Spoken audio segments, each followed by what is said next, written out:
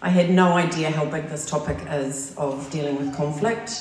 All I knew was that I did not like it, and I avoided it at all costs. I didn't know that there actually was a good reason why I hated conflict so much. So it makes sense that I couldn't handle the big rejection that happened as a teenager to me, because I was already on shaky ground. Several years ago, I was at a healing seminar on healing trauma by Sandra Selma Kirsten from Nahum Ministries, formerly of Elijah House, learning how to help people. And God showed me a vision that I didn't want to be born because of unresolved generational conflict. This unresolved generational conflict has not only affected me, but also family members in different ways. I forgave the sins of my ancestors for the issues that had led to the conflict and their unwillingness or inability to resolve that conflict in a positive way. Then I asked the Lord to heal the emotional, physical, and spiritual trauma that I had suffered even in the womb. However, before I understood this, forgave my ancestors, and received my healing, I avoided conflict at all costs. Thinking I was doing the right thing, I wouldn't confront offences or people being overly touchy in conversation when I accidentally triggered one of their unhealed hurts. This is wrong for 3 reasons. It allows anger and resentment to build. We distance ourselves and employ avoidance behaviour, and walls go up in our hearts. Number 2, we lose our peace and condemn ourselves for not having the courage to confront that person.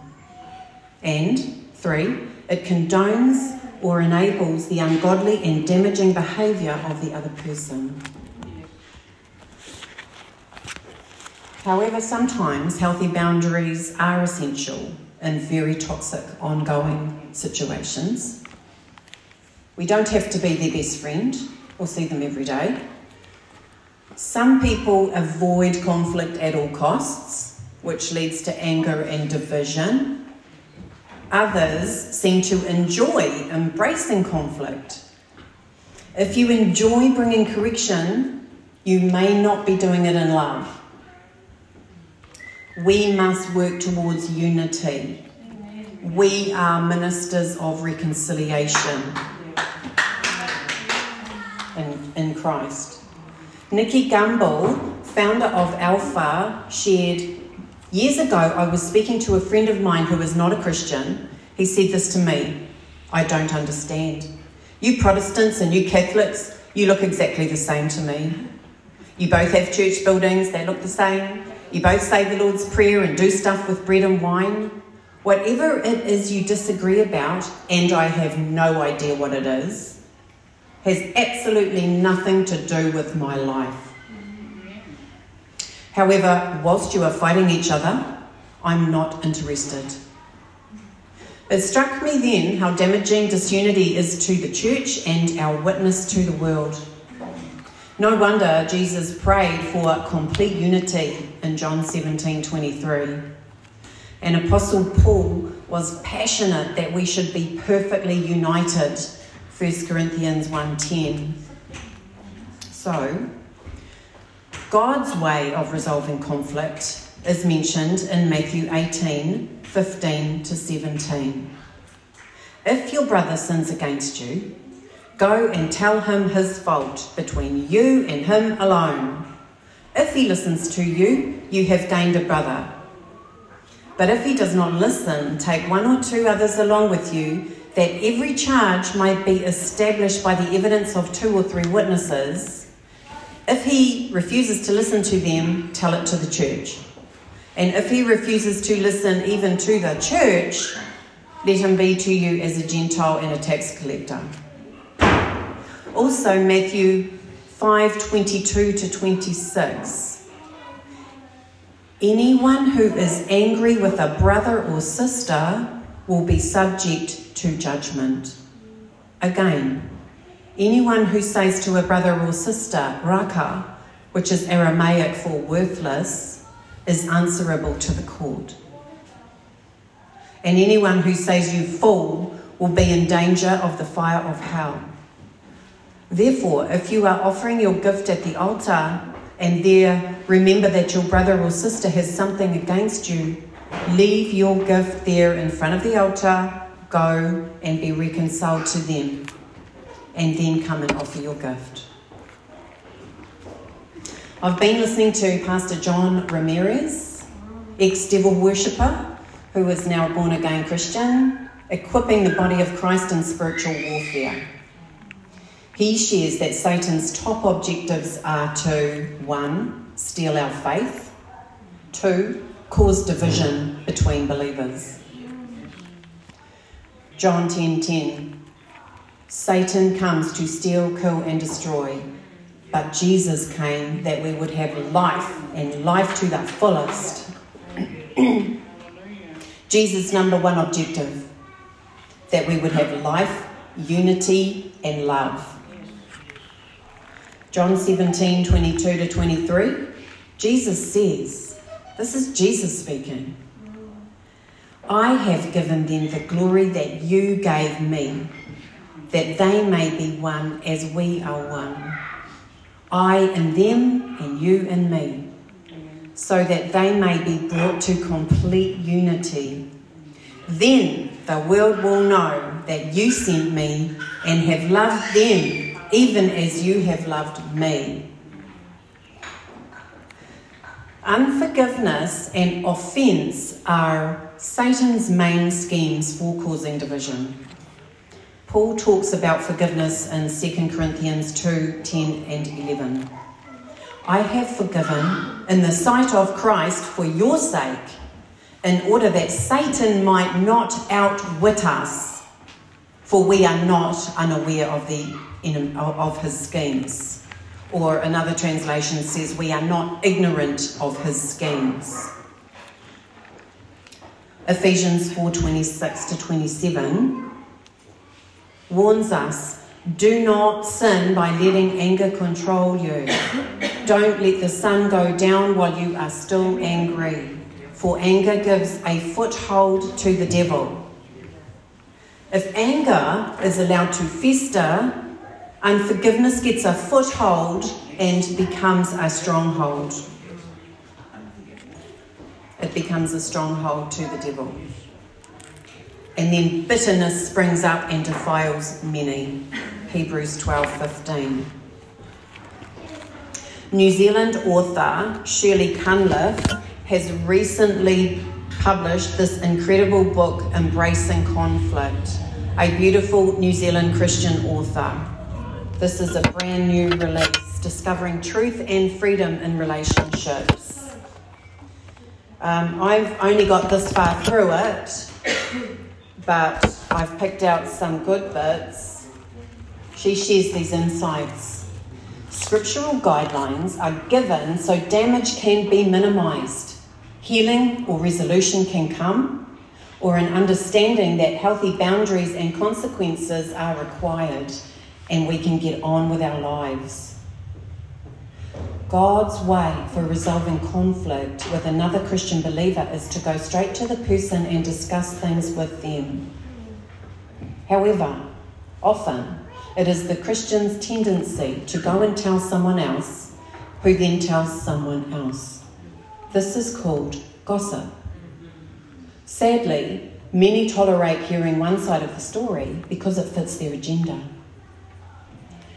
In Proverbs 6, there are 6 things the Lord hates, 7 that are detestable to him: haughty eyes, pride, a lying tongue, hands that shed innocent blood, a heart that devises wicked schemes, feet that are quick to rush into evil, a false witness who pours out lies, and a person who stirs up conflict in the community.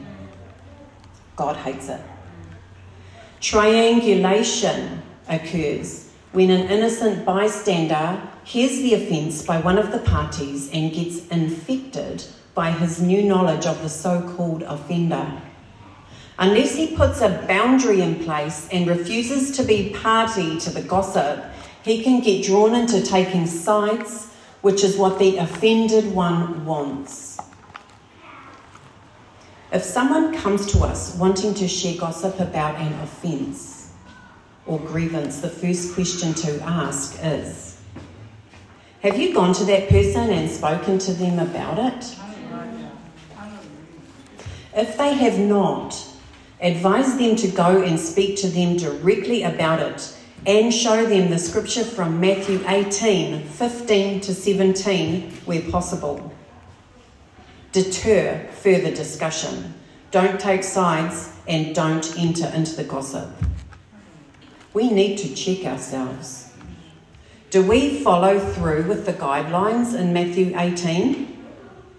Are we more scared of man than of God? If we have a fear of man problem, we need to repent and be set free. Are we able to admit when we are to blame? Are we able to humble ourselves and ask forgiveness? Are we able to repent, which actually means to stop doing it? Do we have a hidden agenda? Are our motives selfish? Is there a jealousy issue? Why? If we struggle here, we need to seek help from mature believers who will be honest with us.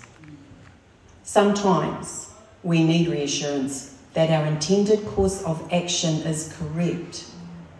Confidentiality and gossip, confidentiality is key, and gossip should never be a factor here. Always finish with prayer, forgiving and blessing that person. If we've done something wrong, we need to look at them in the face and say sorry. Own our own bad behaviour and say specifically what we have done wrong. This is hard, especially when good conflict resolution has not been modelled in our families, as is usually the case. In some cases, family members have even been lifelong perpetrators of abuse. However, in Jesus, we are the change makers. Or we may have wronged someone and don't want to own our mistake or do anything about it. The truth can hurt, and we may also dislike the truth that someone gave to us. But we need to go before the Lord, get insight for our healing and breakthrough. Self-examination is very important to see if there's anything needing correction or repentance in our own heart and life. Anger is our body's way of revealing we need to act. Something isn't right. A situation needs addressing when there is emotional pain. Ask God for his wisdom and guidance through scripture and prayer. If necessary, bring a godly friend and seek wise counsel. Ask ourselves why we aren't happy, and if appropriate, speak to the offender. By doing nothing, we keep ourselves and others stuck in unhealthy behaviour. Choosing to be offended is easier than confronting the issue in love, for sure. Distancing ourselves for a season can be effective. It sends a message you don't want to be around someone if the abuse, rudeness, manipulation and control continues. It also gives us emotional breathing space. Repeat offenders, especially ones that have offended in public, need to hear what the consequences will be for continued bad behaviour, so there is no misunderstanding. It's important to action those consequences when necessary. Keep your grievance central to the confrontation and don't allow distraction away from the issue raised. Bring it back.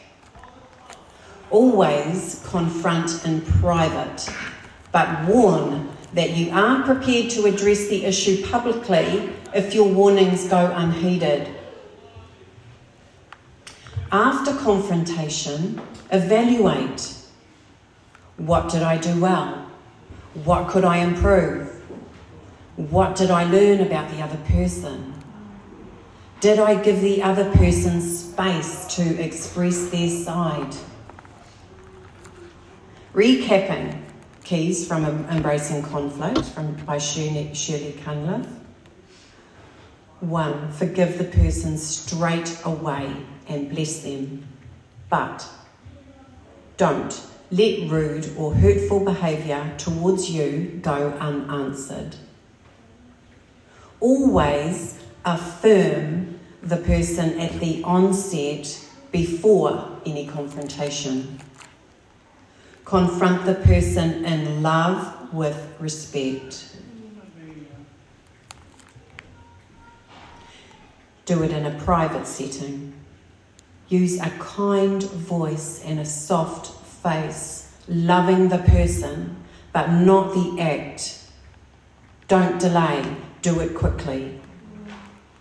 Examine yourself and see if there is anything needing correction or repentance in your own heart and life. Examine how the confrontation went and what you learned. Although confrontation is not pleasant, it brings peace of mind because a matter has been dealt with and there is no unfinished business. Truth exposes darkness. Some people make history for exposing what is right, what isn't right. In Matthew 5:7-12, blessed are the merciful, for they will be shown mercy. Blessed are the pure in heart, for they will see God. Blessed are the peacemakers, for they will be called children of God. Matthew 6:12-14. And forgive us our debts as we also have forgiven our debtors. And lead us not into temptation, but deliver us from the evil one. For if you forgive other people when they sin against you, your heavenly Father will also forgive you. But if you do not forgive others their sins, your Father will not forgive your sins. Matthew 7-12 tells us to treat others how we would want to be treated. So we have a week to put anything right that's unfinished business with other people and in our lives, and then we'll have communion next week, if that's okay. Do you want it now? I can get it ready. No, we need a bit of time to... Thanks. Yeah. Yeah. Just in case there's something that needs putting right. Jesus Christ, the sinless Son of God, made a sacrifice once and for all for our sins. He died for our sins. He was raised again on the third day. And he stands at the right hand of God for us until he comes again. Do you know the Lord? If not, come out for prayer. Are you in conflict with someone and need to resolve it? Come out for prayer. Do you have a fear of confronting evils and wrongs? Come out for prayer. Ray, let's stand up. Let's stand up, everyone, and have a stretch. And just ask the Lord if there's anything that you would like help to pray through. Father, search our heart. Lead us in the way everlasting. We ask in Jesus' name. We thank you that you have made us ministers of reconciliation. You have forgiven us much.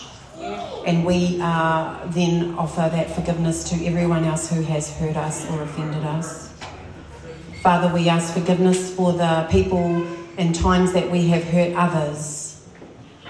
In Jesus' name, Lord, help us to learn from our mistakes. Help us to resolve the damage to those relationships and bring restoration into damaged relationships in Jesus' mighty name.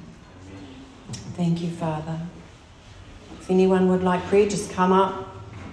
If anyone identifies with not wanting to confront conflict, some people actually become non-verbal. Some just remove themselves from the situation. That can be like it was in my life because of trauma, unresolved generational trauma, or from childhood. And the Lord wants to heal you.